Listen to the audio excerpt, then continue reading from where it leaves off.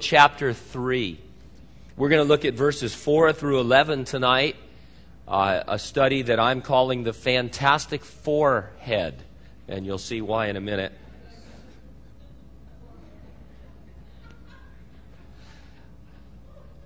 All right, are you done? Are you okay? Let's get into this.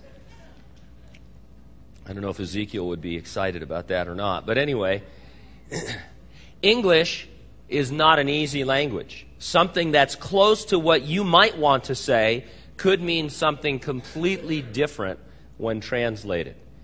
These are a few advertising slogans as they would be first translated into English from another language. See if you can guess the original English version from the foreign translation. The first one, eat your fingers off.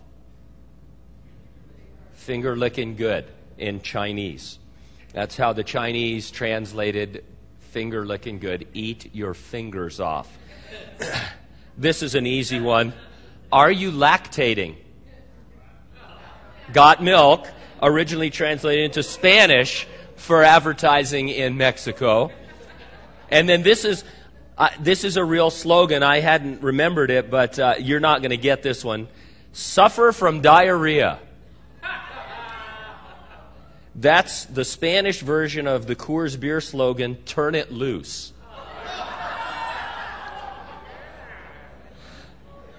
Did I say that? Anyway. Now, when we think about missions and missionaries, we're concerned about language barriers. One advantage to supporting native missionaries is that they already speak the language. And just a word of philosophy here at Calvary Hanford, though there are always exceptions, we're most interested in coming alongside of native missionaries, whether it be Gospel for Asia or native churches, local churches that we can help because they're already doing the work. They're men and women deserving of our help, and it solves a lot of problems. They already speak the language. And that's why it's a little odd to read what God told Ezekiel in verses 5, 6, and 7. Let's read those, and then we'll come back and talk about them, of course. But he says in verse 5, "For you are not sent to a people of unfamiliar speech and of hard language, but to the house of Israel, not to many people of unfamiliar speech and of hard language, whose words you cannot understand. Surely had I sent you to them, they would have listened to you. But the house of Israel will not listen to you." God told Ezekiel that people of unfamiliar speech and hard language would have listened, whereas the Israelites who he would speak to in their own language, as one of them, would not listen to him. Ezekiel faced a language barrier, but of a very different kind. It was a spiritual language barrier. It was the result of their hardened hearts. The Israelites, God's elect people, were more hardened against God than were the surrounding pagan nations. He said to Ezekiel, if I had sent you to the surrounding nations, they would have heard you. But my people are not going to hear you. Now, I want to stop before going any further and at least acknowledge that it is possible for us, even as God's elect, to be more hardened against him than non-believers who are surrounding us. I'm not suggesting that we are, only that we remain a people who hears what the Spirit says to the churches. God is working to mold and to shape us into the image of his Son. Are we moldable? Are we pliable? What changes can we see in our lives and can others identify that reveal the potter's hands have been upon us working in our lives? And so now, let's delve into the text to further understand the language barrier Ezekiel faced. And so we begin in verse 4. "Then he said to me, Son of man, go to the house of Israel and speak with my words to them." Ezekiel had just eaten the scroll containing God's message to his people who were in exile and captivity. He had a message to bring them. My words, he says, and Ezekiel was his messenger. You and I, of course, are God's messengers. We're sent to certain people. It's usually based on where we live and work. Those people are our audience. We have certain free will decisions that we make. Of course, if you're a Christian, you're supposed to be praying about these things. And I think, if you're in a place that's not a place of sin or rebellion or disobedience, then you can be confident that whatever decision-making process you thought you went through, God overruled that, and you are among the people that you ought to be among. You've been sent to those people in your neighborhood, where you work, where you hang out. That is your audience, your particular audience. We are to bring those folks the Word. We do it from our general study and understanding of the Bible. But I think we should also depend upon the Lord for His anointing to know exactly what to say about His Word to the particular audience that we are addressing. In terms of just being sensitive to the Holy Spirit, we believe as Christians that we're born again and the Holy Spirit indwells us, and He's able to prompt us, and we're able to be sensitive to things that a certain person might need to say. All of us have our own kind of spiritual hobbies, whether it would be apologetics or prophecy or something that we'd really like to talk about. I mean, if I get really excited, more than anything else about talking about prophecy, and so if I can steer the conversation there, that's great. But that's not always what somebody needs, and it's a great part of the Word, but it may not be hitting what they're going through, and so I have to be a little bit sensitive and think, now what is God? What is this person presenting? Where are they coming from? And a lot of times it doesn't even have to do with anything logical.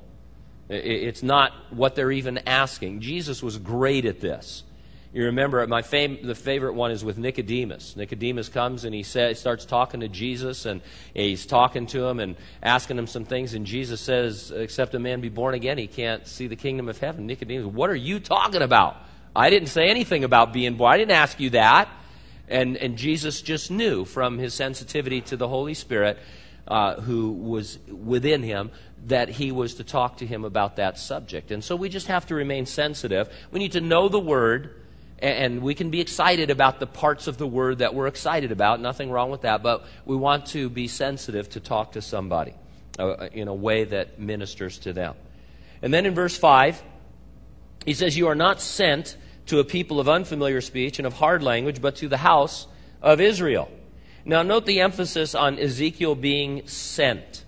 It's a great word. It's filled with power and with purpose. It indicates that God had a plan to send Ezekiel and to send you to a very specific post of service. You were sent to that place where you're to serve. Now, Jacob, I think I mentioned this a few weeks ago, but he reminded me recently of some homespun pastoral wisdom. When discussing different people who say they are serving the Lord, Southern pastors used to say there are some who were sent and some who just went. And I like that, and if it bears repeating. I know I just went over this not too long ago, but it's so important. Some people have God's leading and therefore His empowering.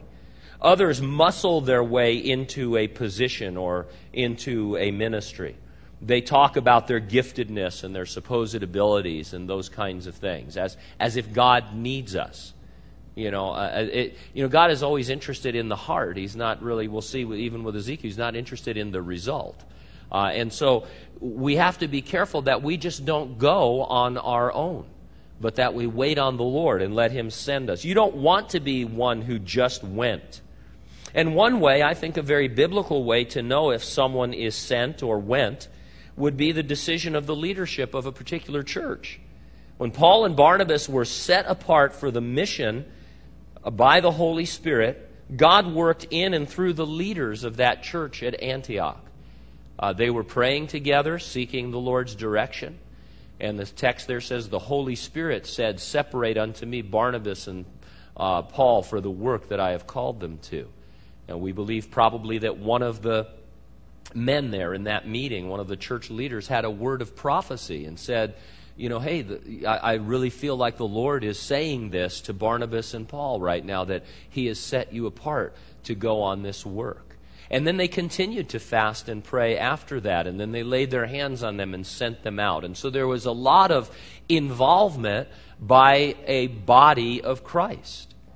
If you listen to part of or any of Gino's study on the emergent church, which is the Sunday night series on apologetics is a must, but one of the kind of subsidiary tenets of this emergent church movement is that the organized church is really unnecessary. Even though a lot of these guys have big organized churches, it's like it's unnecessary. You're just a Christian, and you don't really need a church, and you don't need church leadership. And I guess I can understand the criticism, but I read, then I get back, well, let's read the Bible.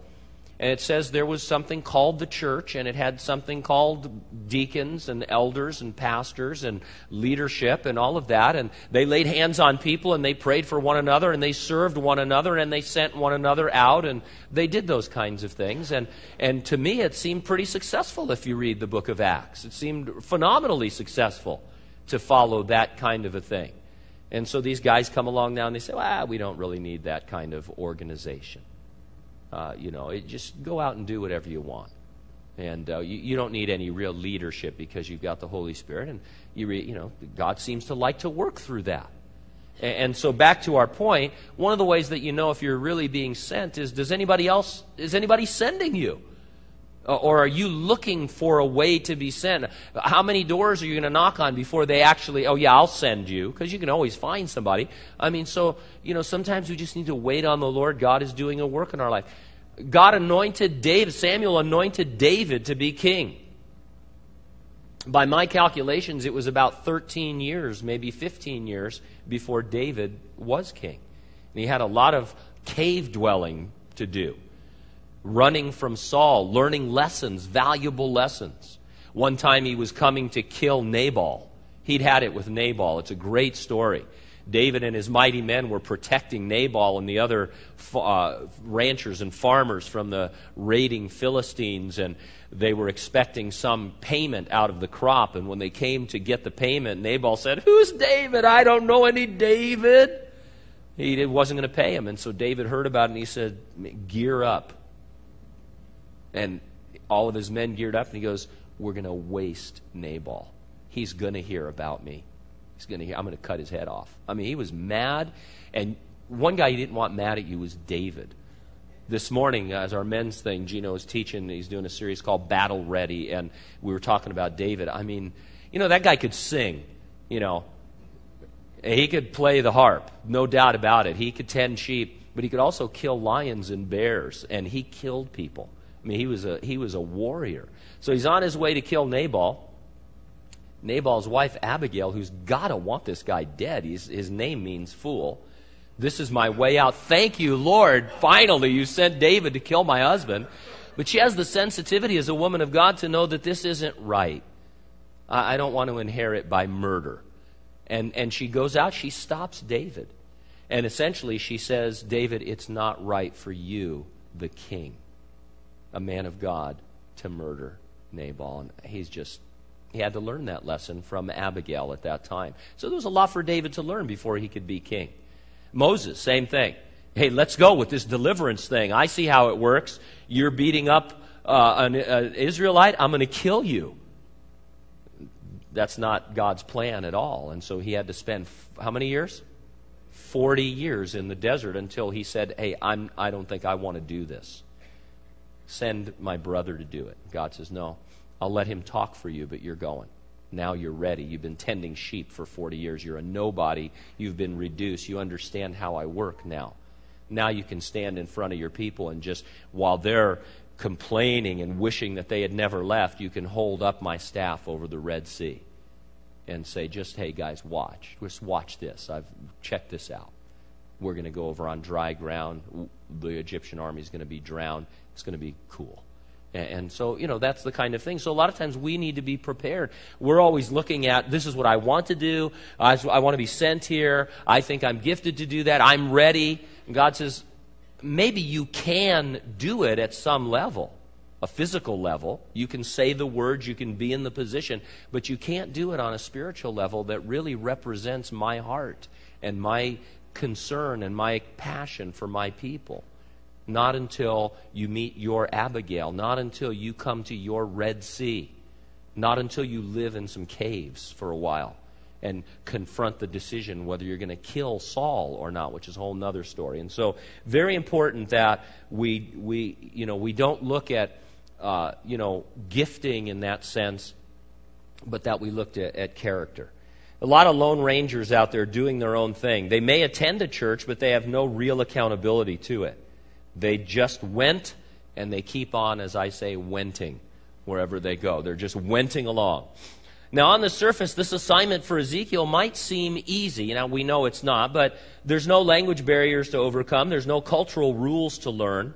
There's no weird food to eat, or so he thinks. He's going to have some kind of weird episodes that I can't wait to get to when he starts using props to illustrate the things that the Lord is teaching. But, I mean, as far as, hey, I want you to go, talk to your own people whose language you already know. You don't have to learn some crazy language. A few years ago, I got a GPS, a Garmin GPS for the car, and I wasn't paying attention. It worked out okay, but there were two different ones, the same model number, but there were two on the, and I got one and it came. I found out I got the Asian version. And so it has English and then 6 or 7 Asian languages instead of the English version that also has Spanish and French and stuff like that. So I have to be really careful to not push the button that puts it into Mandarin Chinese, or else I won't know how to get back, and stuff. Although I'm tempted to do that if you ever borrow my car. But, and so there's no language barrier as far as Ezekiel was concerned, but it would prove to be a very difficult assignment. There's no way to know the response that you're going to receive. And so in verse 6, not to many people of unfamiliar speech and of hard language, whose words you cannot understand, surely had I sent you to them, they would have listened to you. The first part of verse 6 reminds me that God wanted to save Gentiles. He wanted Israel as a nation to be his witness to the Gentiles, to be a light to the world. God is mighty to save. He is not willing that any should perish, but that all would come to eternal life. His call is to whosoever will believe. Jesus is the Savior of the whole world, especially those who believe. I have no patience with those who would seek to limit the gospel call in any way. Let's not get sidetracked with intellectual arguments that exclude most of the members of the human race from being among the elect.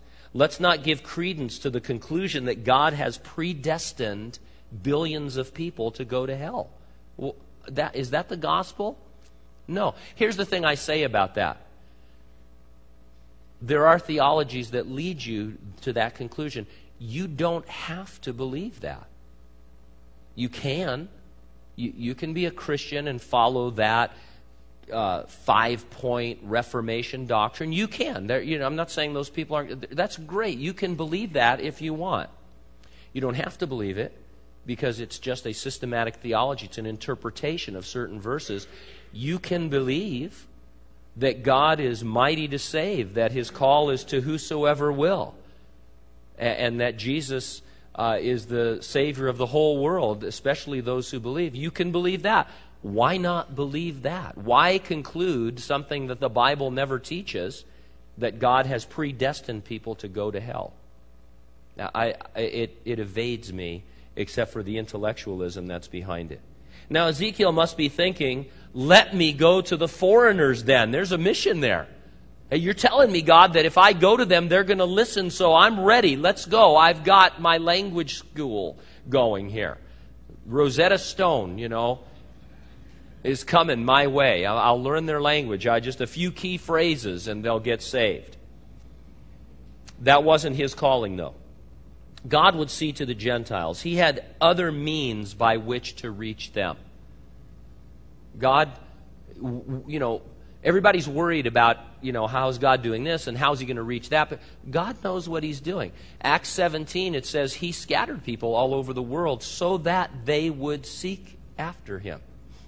And so I'm not worried anymore about those things. As long as I'm doing what I'm supposed to do, I trust that God has a plan to send people or to get the gospel witness to all these other individuals. It's pretty easy to get sidetracked while you're serving the Lord. In fact, this is something that we really need to guard against. There's so many good things you can get involved with, so many missions and ministries. I mean, I could name right now maybe 100 different missions that we could be involved with as a church, and all of them good. What we need to do is get with God about what He wants us to do, not what others are pressuring us to do, or just different things that we want to do. Remember, God is sending us to serve, and as a church, He sends us in certain directions as well as we wait upon the Lord. Sometimes I can't always explain it. There seems to be a leading about it, that you just kind of, it's almost like literally like following a lead. Those of you who do, detective work or something, you got to follow up on a lead and you kind of move in different directions. There's never any real rhyme or reason to it. For, I don't know how many months we've been trying to get in touch with our contacts in Peru about going back to Peru and doing, because we've gone there many years, several missions and all, and we, no contact back. We send support, we hear things, but we're just not connecting. And then all of a sudden, Pastor Carlos's wife, Gilda, she has a medical need. He's up in Pucallpa in Peru. That's the church that we've been visiting. And so we send some money, about $400 to handle her medical needs. Well, then I find out through email that she didn't receive it. So I call the Calvary through whom we send the money, and they say, well, you need to get in touch with Pastor Lucho. And we said, man, we've been trying to get in touch with Lucho for about a year. So I email him. He emails me back like within 5 minutes, it seems like, And he says, here's the problem.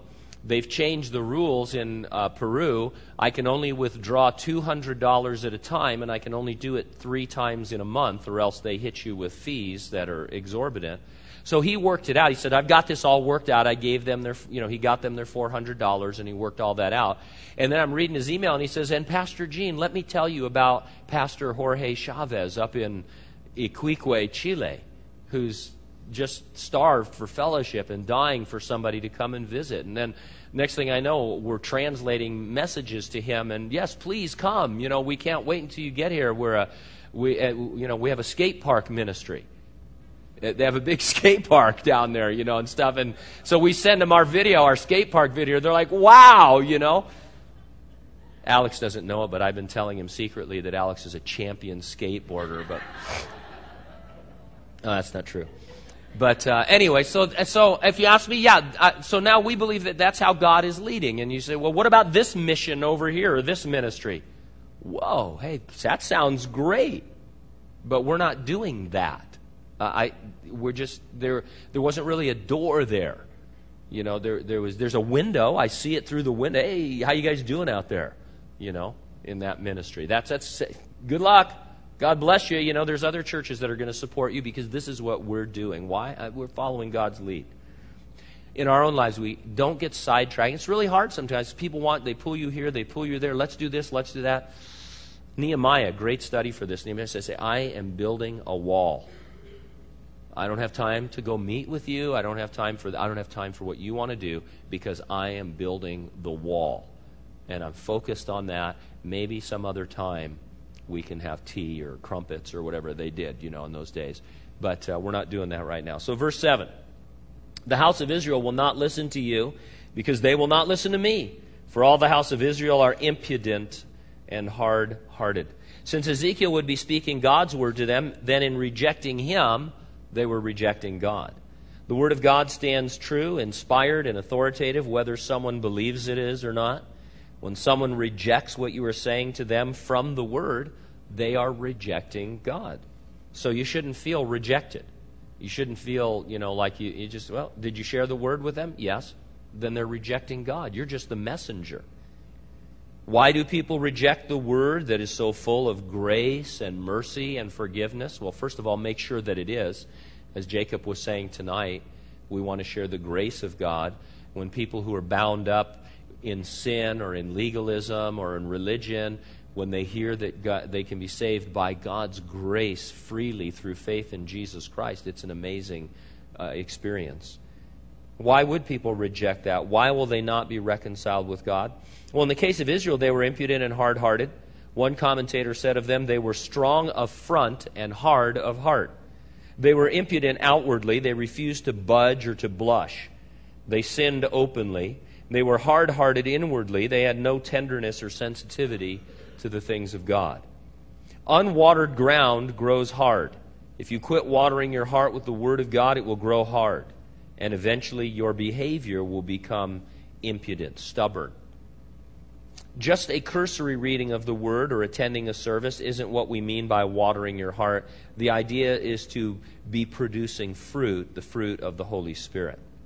Now, the Israelites were set on a kind of religious cruise control. Everything was outward and habitual. The inner man, their inner man, was dying of spiritual thirst, and they didn't realize it. At the beginning of verse 7, God made it clear that they will not listen. This is a matter of their will, of their free choice.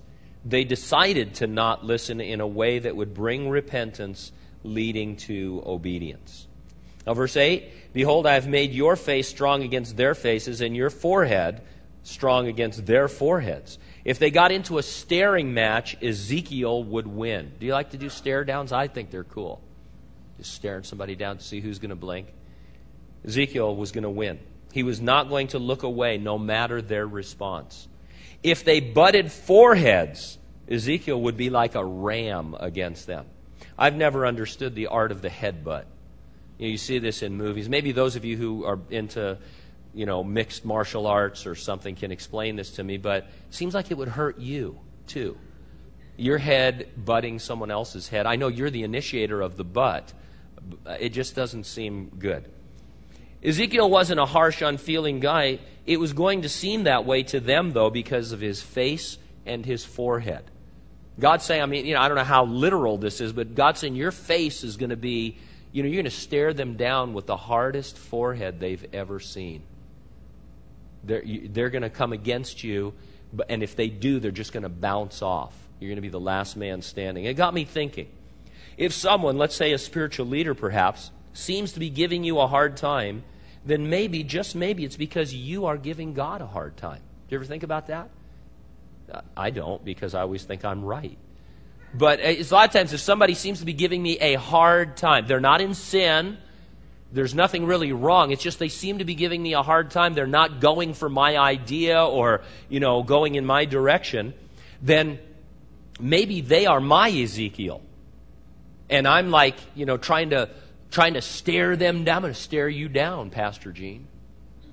Here comes my head, and you're the one. And so it's at least a possibility. We are resistant to change or insistent that our changes be implemented. We may not even realize we're doing it, but God does, and He wants to soften us because He has something new for us, something different. If we won't soften, then He will put in front of us someone with a stronger forehead. God's going to have His way in our life. And He'll just keep bringing people up who are strong against us for our own good so that we don't go in a way that really isn't good for us and for others. Our response to being spiritually headbutted says a lot about how spiritual we really are. So if you feel like you're butting heads with somebody and it hurts a little bit, then what's your response? Leave it to the Lord. Verse 9, like adamant stone, harder than flint, I have made your forehead. Do not be afraid of them, nor be dismayed at their looks, though they are a rebellious house. Ezekiel may have been the first Marvel Comics superhero. His forehead was like adamant stone. In the comic universe, there's a fictional substance called adamantium. Some of you know this. It's virtually indestructible. It's the substance of Captain America's shield.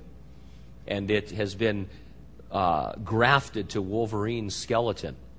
Adamantium. No X-Men fans here? Come on, you can admit that. Adamantium. And so he had an adamantium forehead. Well, it's adamant, but... And so this is why I thought we needed a name for Ezekiel. The Fantastic Forehead was my suggestion. That's where that came from. Back to the 6th century before Christ, Ezekiel was told, don't be afraid, don't be dismayed. It's like a great bumper sticker for his, or a sign on his house. Joshua had the cool sign, "As for me and my house, we will serve the Lord." Can you imagine? He probably had that in his house. Now we have it in our house. I mean, that's the original Joshua saying. You go into Ezekiel's house, it was like, "Don't be afraid, don't be dismayed." I like that. It would have sold, it's like the prayer of Jabez. It would have sold millions if there was a market for it in those days. He had nothing to fear but God. Fear of man would save him mental and physical anguish, but only in the short run. The word for dismayed can be translated broken or shattered. He was God's vessel, and he could not allow himself to be broken by mere men. The devil is out to scare you. He wants to break you. Fear only God. Trust that you have his treasure in earthen vessels that cannot be broken. How do you do that? How do you build that trust against what seems to be so overwhelming? Verse 10, "Moreover he said to me, Son of man, receive into your heart all my words that I speak to you, and hear with your ears." The answer lies in your relationship with Jesus, as always. It lies in listening to the Lord in private as you walk with him. And notice the order here. It's kind of interesting. Ezekiel was told to receive into his heart, then he was told to hear with his ears. That would seem the opposite of the normal order of things. If I was writing this, not under the inspiration of the Holy Spirit, I would say, hear with your ears and receive into your heart. Now, we talked about predispositions in, I think, our last study. Ezekiel was to be predisposed to receiving the Word of God. He was to be a receiver, ready to receive. Thus, whenever he heard the Word, it was immediately received and assimilated into his heart.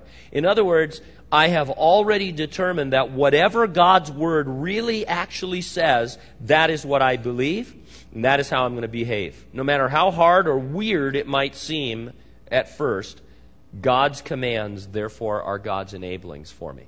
And then in verse 11, "And go, get to the captives and to the children of your people, and speak to them and tell them, Thus says the Lord God, whether they hear or whether they refuse."